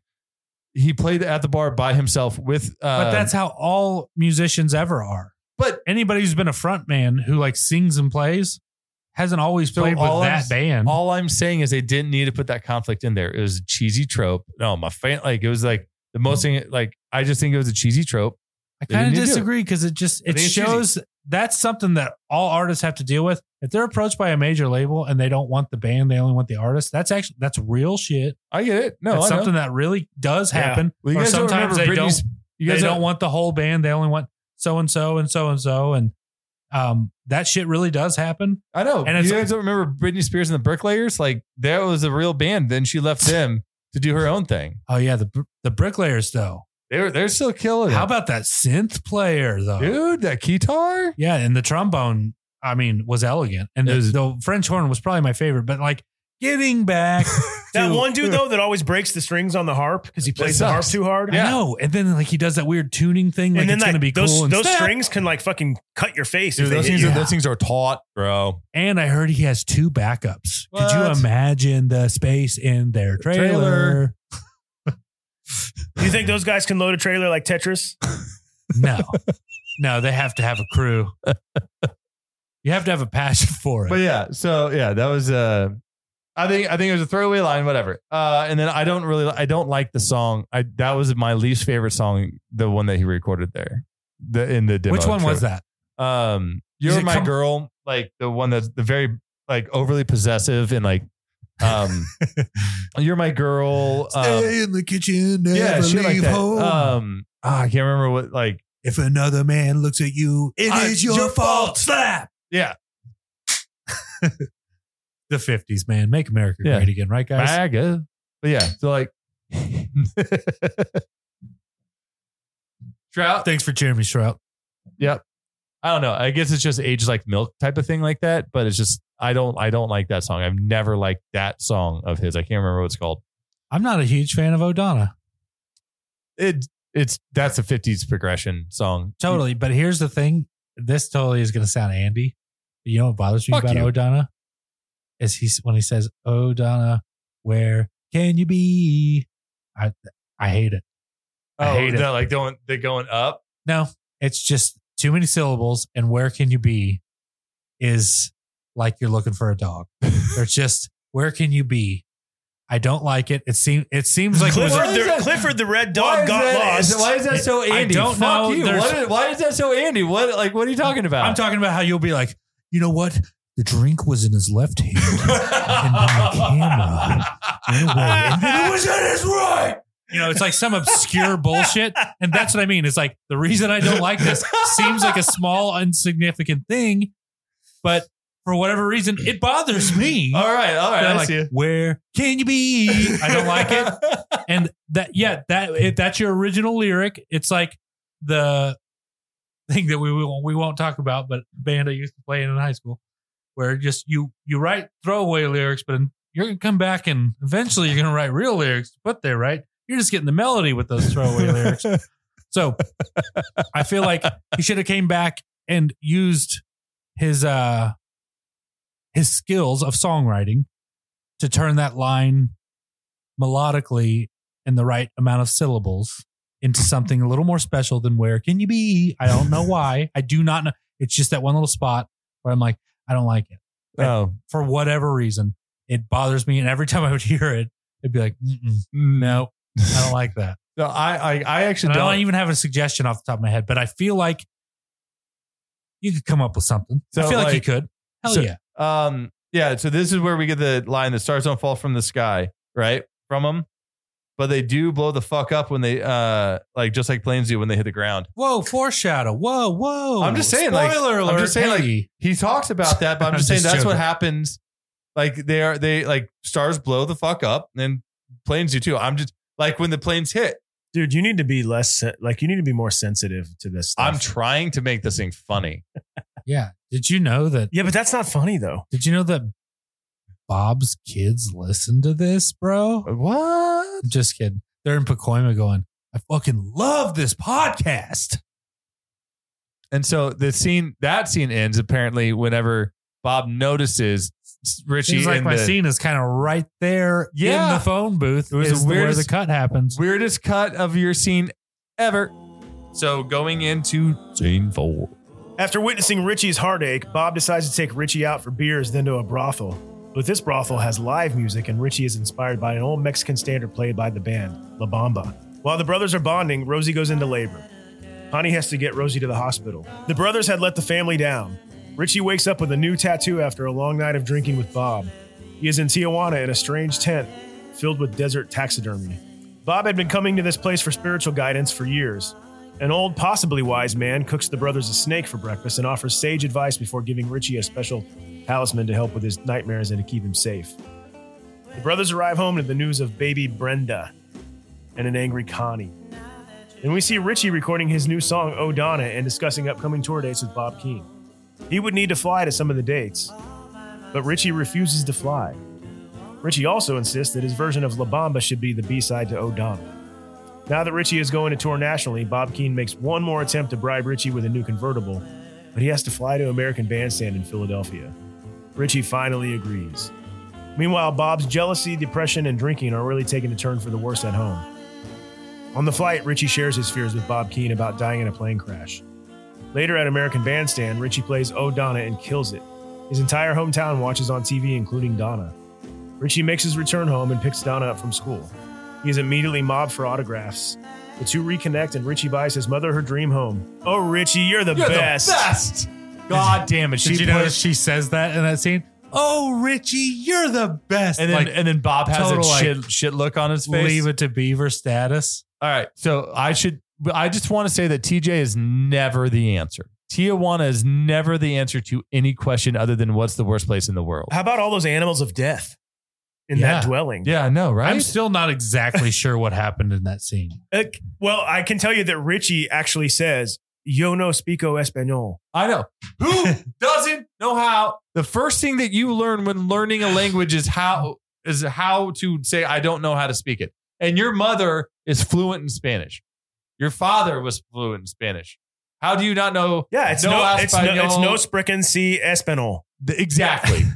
No, yeah. I mean, no habla Deutsch. So I bet it's because it's fucking his dreams, his rock and roll dreams. They're up in the clouds, man. He's not listening in Spanish. Yeah, but we get another Bob nod here too. Yeah, by the way, Tijuana is never the answer. Tijuana is never the answer. Someone's like, "Hey, let's go to Tijuana." You're like, "Nope, I have no interest. Nothing good about Tijuana." Dude, did you guys notice that we got another nod from Bob when he rolls up?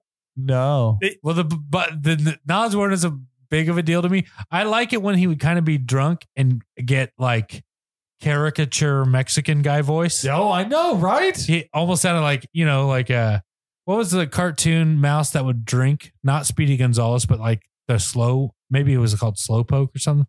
he would talk like these, man. Like the one of those real stereotypes. But when Bob would get drunk and start complaining and shit, he would get like his accent would get deep like that. Yeah, he would get like real essay about it. And essay would get essay. It made me smile. I like that. Did you notice we get a good quote, another good quote from Bob here?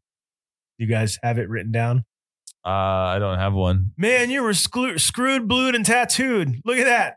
Well, at least tattooed anyway. Yeah. All right. Yeah. Yeah, because we see that he didn't partake in like the brothel side of.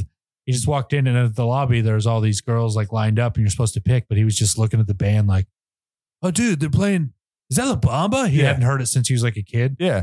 And didn't he like grab his guitar and he walked up front and he's like trying to figure out how to play it, and he figures it out and shit. And his brother's like, "Dude, there's chicks over here." And he's like, "Yeah, I don't give a fuck." Yeah, but yeah, and that's actually like where we see LDP cannot play guitar. Like I've been noticing it. I didn't want to say like I don't know why I haven't said anything about it yet.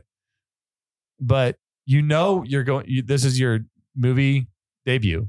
You know that Richie Valens plays a guitar.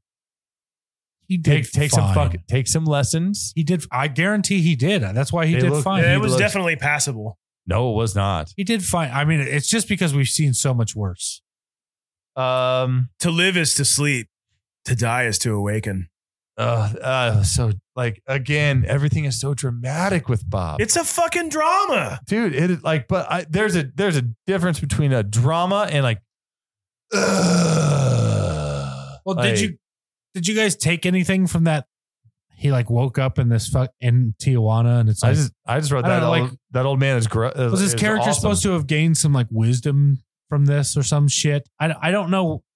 You were complaining earlier about the story of like, he shouldn't have said he left the band. I'm like, does this trip to Tijuana have any real movement to the story except for like kind of maybe more the talisman? Foreshadowing. The talisman is the only thing that you're right. But the fucking seeing the band play La Bamba inspired him. Right. Yeah, that is true. Would you say that was pre Tijuana that he drug him over to the border after he passed out? No. No, they were in Tijuana. They were in Tijuana the whole time. Okay. They opened, I thought he just woke up there. Do you remember when he goes like, you're going to get some that makes sense, actually. But like they take the picture of the two of them. It says the chair that they're in says Tijuana right above them. Okay. I should have noticed. Yeah, I guess you just have to look at more than one of my favorite parts of this his mouth of this scene looking at that pointy mouth, man. She had a girl. We named her Brenda. Like a baby named Brenda. I thought that was funny. I thought that was fucking very funny. Hilarious. That reminded me of Mr. Mom. Remember you had a problem with that baby's name? What was that? Megan. Megan. Yeah. It's like we named her Brenda. And I'm like, ooh. Like I understand that, that runs down my spine we so know much more named than Megan or Brenda were at one time babies named Megan or Brenda, but it's just not, it's a funny thought because it's not a common name. Hey, name my daughter Helen. Yeah. What? Like, no, but again, that's nice. You look like a Helen. The way that she says it, like, she had a girl. We named her Brenda. It was like, hey, I need to not be here. Now there's a baby named Brenda in the other room. Asshole. I actually like wrote down. And she's an accountant. Like, already came with the name. We do see them him recording Donna. It was recorded on December 16th, 1958. That is 48 days before February 3rd. For some reason, I looked up that day. Do you know when the American Bandstand date was that he actually played Donna? No. October 6th. Okay. So he did the American Bandstand before he recorded Donna. And they showed it in reverse order in the movie. See, that would be that'd be one of those things. Yeah. But for the story, they wanted advanced. Yeah. But she saw it on TV before she heard it on the radio. No, yeah. Most likely. Yeah. Because he performed a single and then he actually recorded it. Yep. I just have after that, they made that he has a celebration.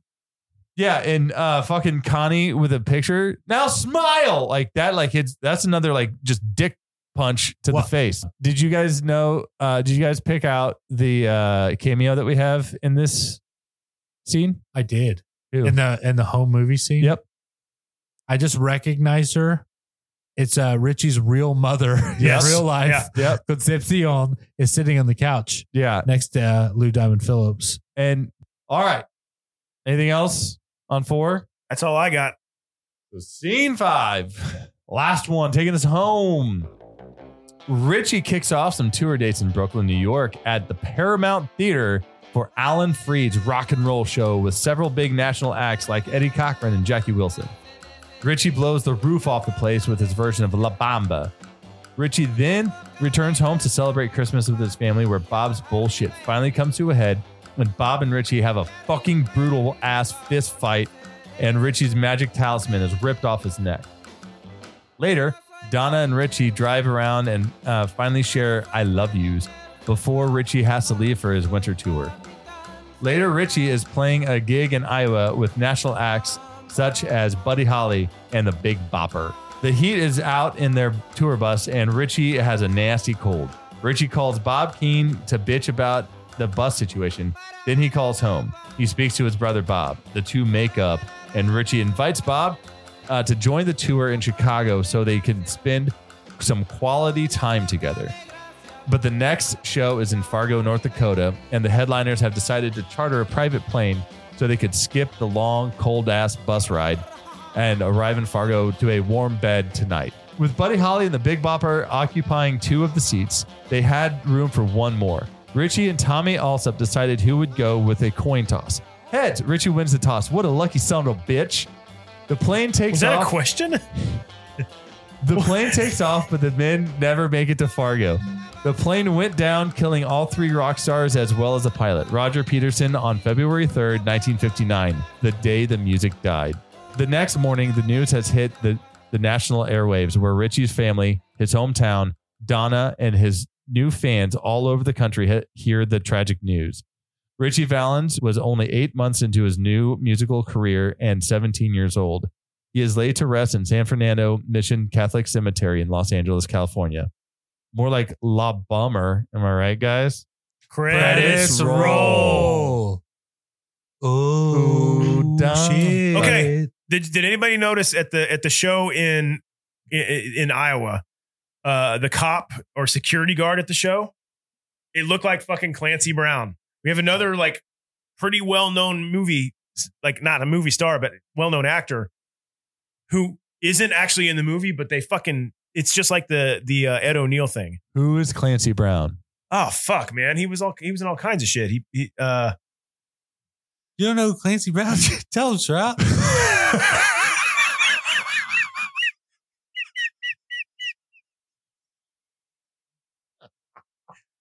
Come on, he's in all kinds of shit. Yeah, he is. Well, of course I'm drawing. You know, he's that fucking. That'll tell you. This guy. Pretty sure he's black. No, he's not. Okay. Clancy Brown, man. I Clancy took a risk. Brown was in. Oh, he's the fucking. He's he's the bad guy in the Highlander. I know what you're talking about. Yeah, Highlander. Yeah. Shoot to Kill. Blue Steel. Pet Sematary 2. The Shawshank Redemption. He's like the bad guard.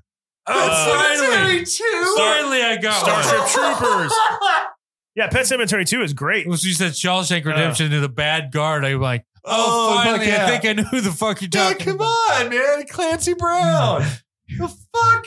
Oh, you don't know who that guy is? Tell him, Stroud. He's in like a fucking 100 movies. Yeah, duh, guys. Anyways, so we did get Brian Setzer. Setzer. Brian Setzer playing Eddie Cochran, right? Dude, I went back and listened to a live playing of Eddie Cochran playing Summertime Blues. Brian Setzer did a damn good job. Fuck yeah. And the gravel he has in his throat and shit. Dude. Love Brian Setzer. I'm not a huge fan of his music, but I respect the shit out of the man. The actor playing that was really his voice too, which I don't know if it was like that for all of them. You know what I mean? Are you talking about Brian Setzer? Yeah, Brian Setzer, I think. Yeah, that was his real voice. That was his real voice. He went in, but he also acted the part. Yeah. Like Los Lobos didn't act Richie Valens. You know what I mean? Like most of the time, the actor and the musician were separate people. Los Lobos didn't do Eddie Cochran. But we know that the actors and the musicians were separate people. But this was kind of cool. Yeah. Brian Setzer came out and actually, it's his singing voice and him as the actor kind of playing the part. So he like kind of encompassed the role Yeah. more than some of the other actors had to. And that was probably the sickest performance for me. Yeah. And I thought that was like Summertime Blues. That was sick. This movie was one of the things that kind of got me more involved in music. I don't know. It was one of those things that just kind of like hit me in the right way at the right age. Like when I watched it, I was really starting to get into music, and that's like that performance, the Brian Setzer one. I didn't know who Brian Setzer was when it came out. I'm not a huge fan of like I respect the shit out of the guy. orchestra or anything, but yeah, he was just sick in this part. He really played it off. But no, I mean like dude has a storied career. But no like, disrespect. Like that. What I'm saying is like this got me more into music and playing guitar. So, and then we get to see Jackie Wilson. I love that fucking Jackie Wilson song. Yeah, well, the vocal performance is pretty impressive, especially back then. You know, a little more doo-wop style, kind of mixing it up with where I love doo-wop with rock and roll. Fucking love doo-wop. That tour is mixing the two. Yeah, which modern day that'd be that's awesome. Like that's what the oldie stations did was mix that old rock and roll and doo-wop and these perfect little playlists. It's all the same. It's all the same back to get then. you through your drive home from work. Yeah, but no, I have that when he came up to play La Bamba. The only note I have on this scene. Was him chewing the scenery in the green room? Go on. No, it's when he comes out and he just says, "This is a bit of a rattlesnake." Yeah. And then just fucking kicks into La Bamba. I was like, hell yeah. Yeah. For whatever reason, I thought that was cool as fuck. Like, it's a bit of a rattlesnake. Did you guys notice at the Christmas party the way he picked up his mom and basically had her tits in his face? Yeah. That was really weird. Yes, I wrote about motorboating mom. That was really fucking weird. Really? Hold on. That was really fucking weird. I didn't notice that. Yeah. Bob causes a scene over mom's dress because Richie was like, "Yo, I sent you money to get mom a dress for Christmas. Did you get it for her?" And he's like, "Oh, of course. Why don't you get the fucking dress?" Freaking out because he's a drunk asshole. And then I put Richie motorboat his mom. He picked her up, put his face in her chest, and then went. And he just motorboated his mom. Yeah, you didn't hear the noise? I didn't. I'm pretty sure he did. Pretty sure. If I watched it again, and you could tell the actress playing his mom was like, "This isn't how moms." Dude, this isn't relationships. I respect her. Like, but I'm not a fan of her performance in this. My favorite thing she does is actually at the very end of this scene. We will talk about it when we get to the end of the scene. Okay. I don't even know if I wrote it down, but I think it sticks out to me enough. This is where you start to kind of feel for Bob. Oh yeah. Yep. Like he's an asshole, but also he feels like nothing. Yeah. He feels like he's nothing. Yeah. Yeah. I'm glad they made up though. I know. That phone call and everything. Yeah, I wondered if that was like if that actually happened. I have a feeling they invited him to Chicago. I do wonder if that happened. Well, I mean, like the inviting them to Chicago and the hey, like we're cool now type of thing. But because I highly doubt it happened that same night. Because I mean, fuck the irony on that. But I have a feeling to condense for time, the producers and everything like that said you're gonna call Bob Keane and bitch about the bus. Then you're going to call your brother. It's all going to happen on February 2nd. Yeah. I have a feeling there was probably some Hollywood fuckery, though. I did not confirm that. Yeah. I have the next scene after the Christmas party with all that and the motorboating of his mother that Bob is drunk again and brings up how he felt left out from Richie's father, Steve, and Richie's relationship. And he's drunk and it turns violent. And they get into a straight up fucking fight because Richie is done with Bob's shit. Well, Bob isn't done drunk with it. Bob isn't drunk. He's not? No. Because remember, he said, all I've had is a sip of this beer, and honestly, it tastes like piss. You want it? And Ricky's like, I do remember that, but I think I they said he hadn't drank for like something. 2 months or something, or a month. Yeah. Oh, so this is not even alcohol fueled. This is just really his rage inside of him. Yeah. Like undealt with trauma. Yeah. The tragic result of unmet needs. Anyway, I felt like this is where he lashes out. He rips off that fucking talisman. Yeah, that's what I'm thinking. Yeah, and that's the other foreshadowing omen. Well, now you can't go on tour without your magic fucking thing. But did you notice that when he calls Bob and Bob's there with Brenda, he's rattling it. He has the fucking thing. Yeah, he has it. I didn't notice that. That's cool though. That's he's rattling it over the baby. Yeah, over Brenda. Open the fucking that eyes, makes sense. I do Like- miss shit like that. That's sometimes like- why I have to watch shit several times. So, but then he's bitching and moaning. First of all, Bob Keane had a full glorious head of hair in real life. I don't know why they made Pantoliano fucking like more bald than he normally was. Yeah, he doesn't wear a hairpiece. Yeah, he doesn't wear a hairpiece. what a legend.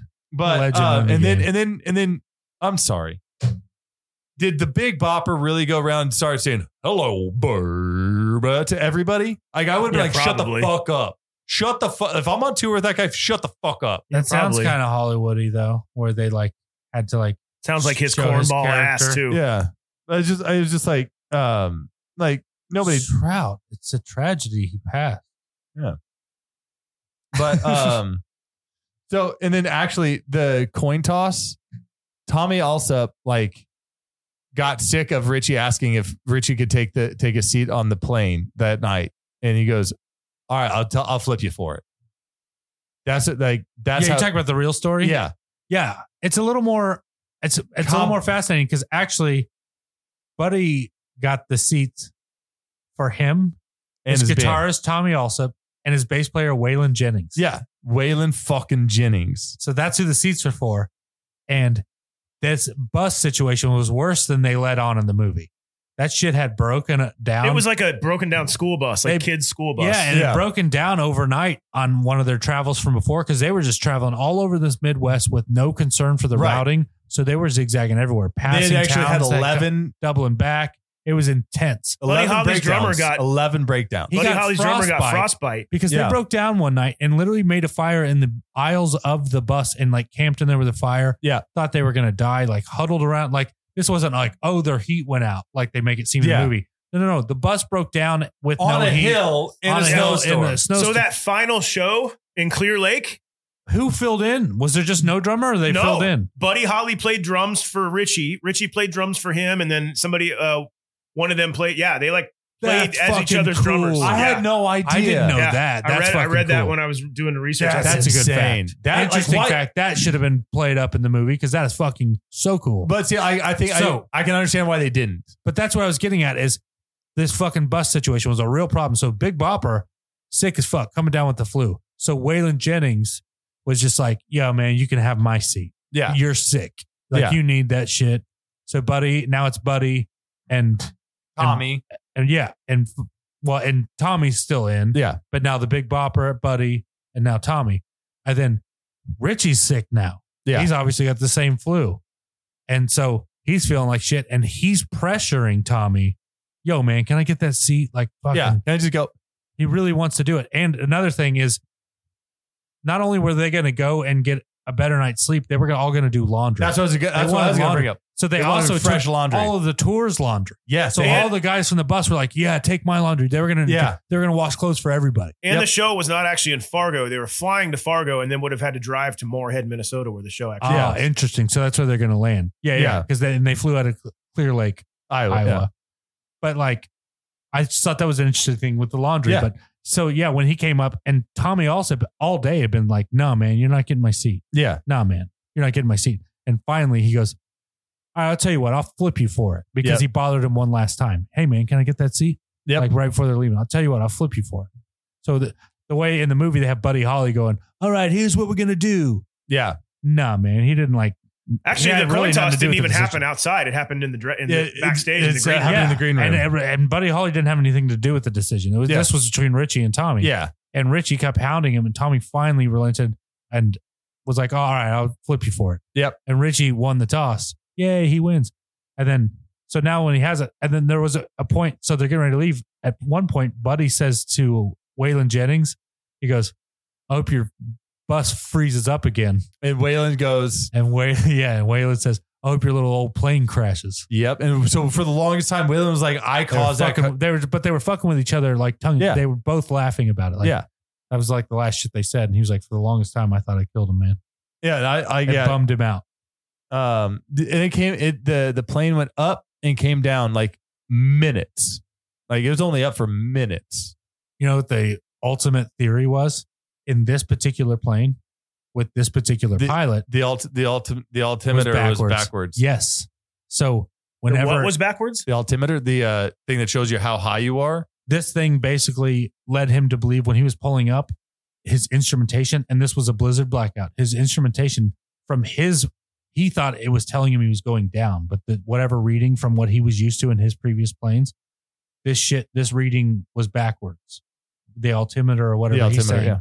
So in a blackout and a blizzard, he's following these instruments, and it's like basically telling him he's doing a nosedive believing that that's pulling up because it's blackout. You have no orientation.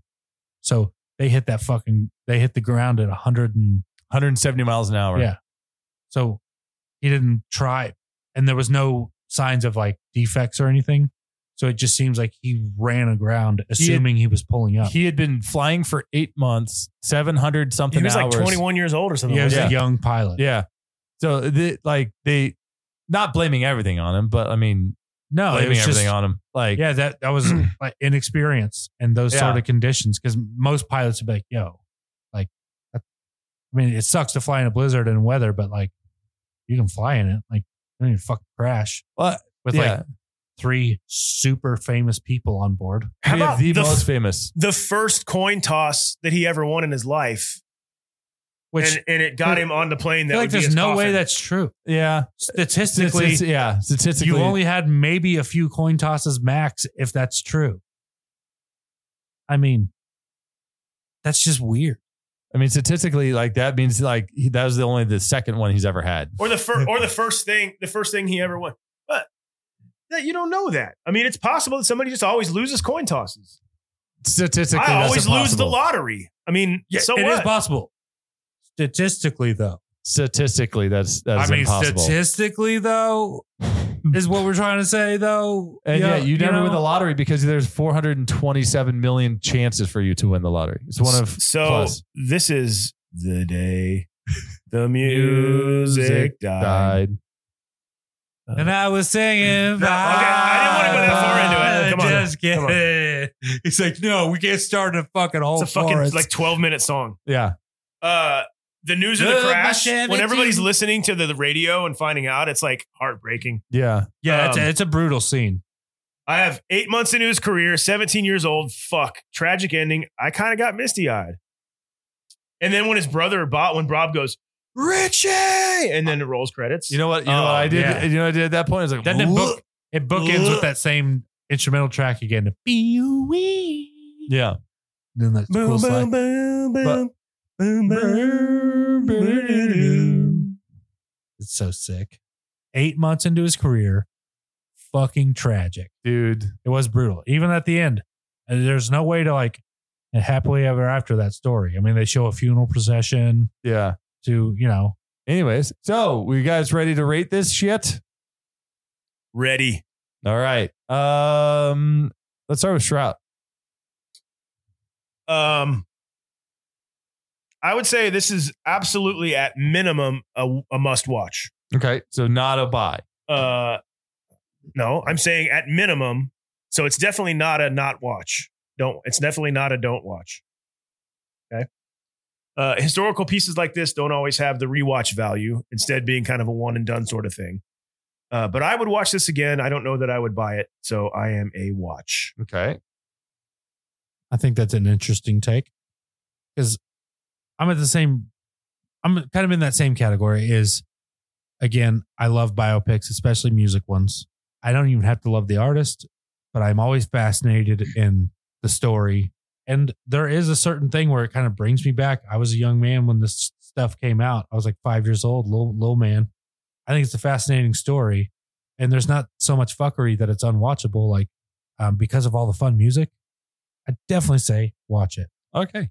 We are not unanimous on this one tonight. I say buy this one. Like, I fucking like not the dude that played Buddy Holly. We didn't even mention him. Like he looked really good. I did like, the look was cool. Like, and he looked like he actually played Jackie Wilson, Brian Setzer, like all of them. Like, even though Lou Diamond Phillips and his razor for a mouth, like didn't do the greatest job, but like I think it was great.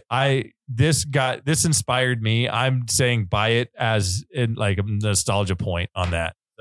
So we got 2 watches and a buy, and now Hollywood's calling. Boy, I am not excited about this one at all. All right, we're gonna because Jason takes forever on this fucking recast. No. We're gonna send him to the last. It'll be easier for the edit. So I'm gonna go first on this one. I never go first. I don't have anything up my sleeve on this one. I just we again have to look at fucking kids or teenagers for this. I didn't do that exactly. Anthony Gonzalez. He was the voice of Miguel in Coco. So he's an actual musician. He knows how to play. He would actually look better playing it. So then going to S.A. Morales, Bob Morales. I did Edward Franco. He's the stoner kid from Stranger Things, like the last season. You know him? Like he's awesome. You always mine from these couple of places because like that kid rules. Like you see it, watch that. He's fucking. Listen, rules. I've got no complaints. All right, so Connie Valenzuela, played by Rosie DeSoto, Marina Baccarin, then Rosie Morales, Elizabeth, played by Elizabeth Pena, the younger one, Jenna Ortega. You guys have to know her, right? Donna Ludwig, played by Danielle von Zernick. Like how Germans are fucking them. Sabrina Carpenter. She was a Disney Channel kid. And then Bob Keane, played by Joey Pants. Ryan Reynolds. I was at that point, it's like, fuck it. I don't care. Like I have no weight in any of this. Like I just looked for Hispanic kids. Yeah. I'm going to go now because I'm so not stoked on this recast. I'm not. This was a hard recast. We decided you were going last. Yeah, you're out. You're out. Because I'm not going to be all fast. You can't double save a trip. Listen, yours is going to be better than mine. We should save the best for the last. That's all I'm saying. One that sucks shouldn't be at the end. Mine's not going to be good. Oh man, we're all in agreement. We all. Oh man. Oh, we all have shitty recasts. Hey, listener, this is a challenging one. Oh, who can recast this? Yeah, someone send in some recasts. Am I really? Do I have to go last? Send it to our DMs on Instagram. I called you last. Trout at the movie roulette podcast on Instagram. Making fun of me. DM us your recast, and I'm going next. Yeah, if there's a good recast, Strout can bring it up at the beginning of the next episode. So Richie Valens, we've already discussed who played him. I went with Zolo Maridueña. No clue. He is in the Cobra Kai. He's Miguel. Oh, yeah. Okay. That's not fluffy enough. He's not fluffy enough. Bob Morales, I have Rico Rodriguez. The chubby kid from Modern Family. Yeah, so, all right. It's a good thing I changed it. Connie Valenzuela, I have Jessica Alba. I almost went with her. And as you can see, I'm trying to stick with because of the culture of this movie. That's what I did. with Hispanic. Yeah. Yes. Rosie Morales, I have Jenna Ortega. Yeah. Donna Ludwig, I have McKenna Grace. I don't know who the fuck she is or what she's been in, but I looked up young actresses and she was on there. I think I know who she is. You know, before I announce my Bob Keane replacement, this whole like casting the youth, like we've talked about, brutal. You know, these kids, Richie Valens was 17, 16. You know, the other kid, his friends, the girls, they were young. So we're casting kids again, unfortunately. But in the adult role of Bob Keane, in a little nod to the Goonies, because Joey Pants was in the Goonies, I went with Sean Astin. That's great. I like that. That's better than what Jason said. And that's my one good cast. That's better than what Jason said. All right, so we ready to finish this? What, my shitty recast? Just trying to skip right it. Over. Trust me, you'll wish you did. No, you can edit it out if you need to. There's no skipping recast. If one does it, all does it. Joking. Oh. So I have Richie Valens played by a young 1990s version of John Leguizamo. He has a more similar facial structure to the real Richie Valens, and I like him.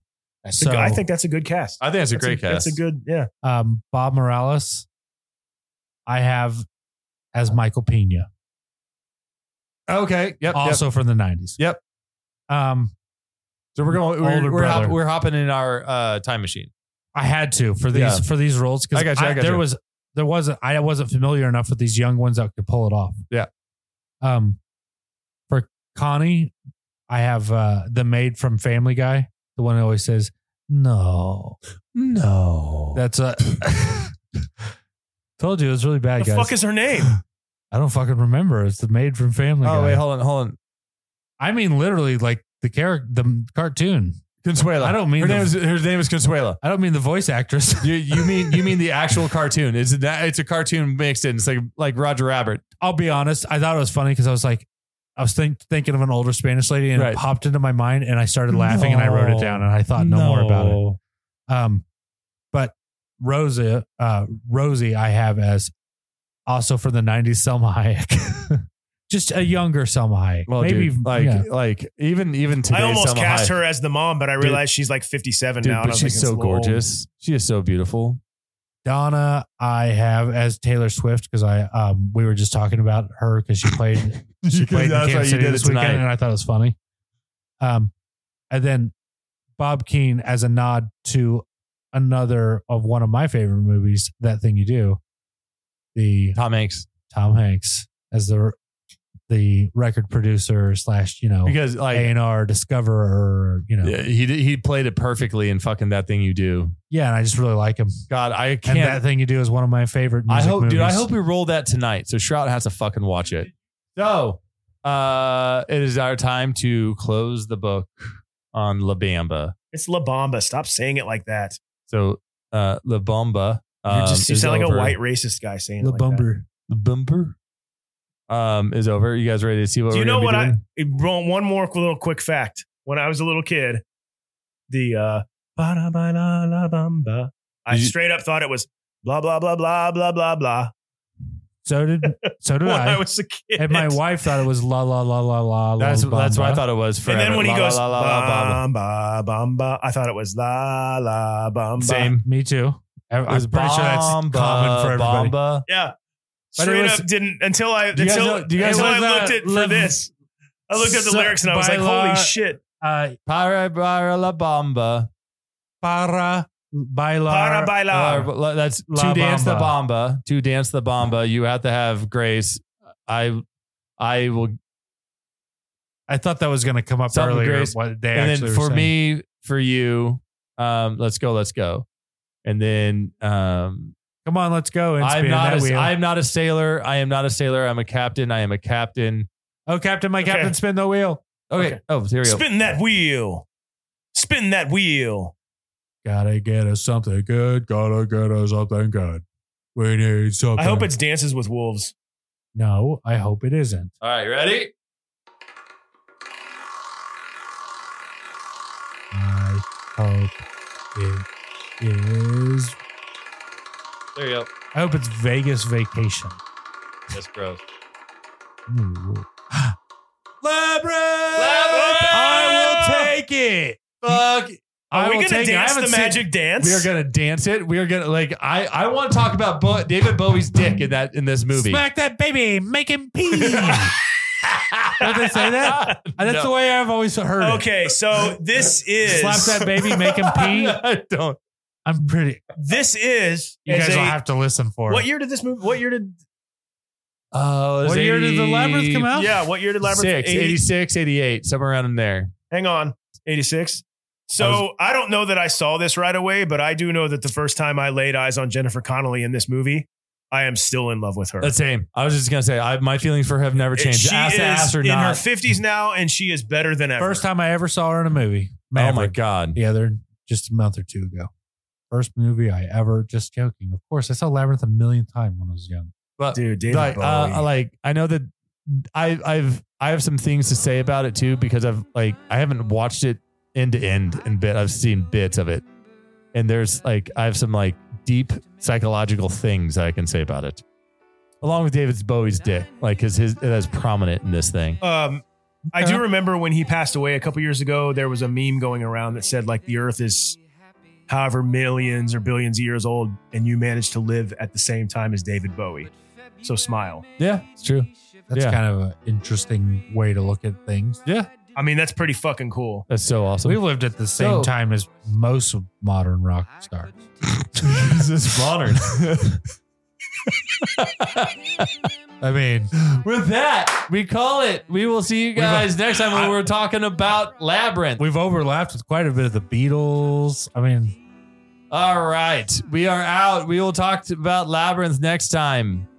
Yeah, you're probably hearing like La Bamba or fucking some dope ass track from this film. Sleepwalk. Yeah, we'll probably find a Maybe cool we're putting Sleepwalk at the end of this film. MXPX because you know what? cut up or cover of this for Shroud because he loves MXPX. I fucking hate MXPX. All right, we'll see you later. Enjoy it. Have Good night. fun. Labyrinth next time. It'll be fun. Join us. Have fun. Beep boop. Beep boop. Did you write the book of love? And do you have faith in God above? If the Bible tells you so. Do you believe in rock and roll? Can music save your mortal soul? And can you teach me how to dance real slow? Well, I know that you're in love with him, 'cause I saw you dancing in the gym. You both kicked off your shoes. Man, I dig those rhythm and blues. I was a lonely teenage bronc and buck with a pink carnation and a pickup truck. But I knew I was out of luck the day the music died. I started singing bye bye Miss American Pie. Drove my Chevy to the levee, but the levee was dry. Them good old boys were drinking whiskey and rye and singing, this'll be the day that I die. This'll be the day that I die.